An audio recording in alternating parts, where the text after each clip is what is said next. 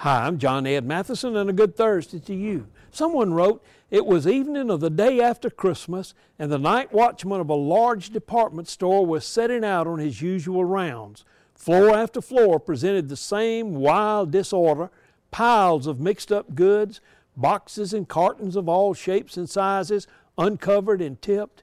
Indeed, a miniature cyclone could not have left a worse jumble behind. But a bigger shock awaited the watchman when under one of the counters he found a man who apparently had been pushed aside and trampled upon in the mad rush of shoppers on Christmas Eve. The man was an absolute stranger, and no item of his clothing provided a single clue to his identity. But when his body was examined for markings, nail prints were found in the palms of his hands. And it was his birthday they were celebrating.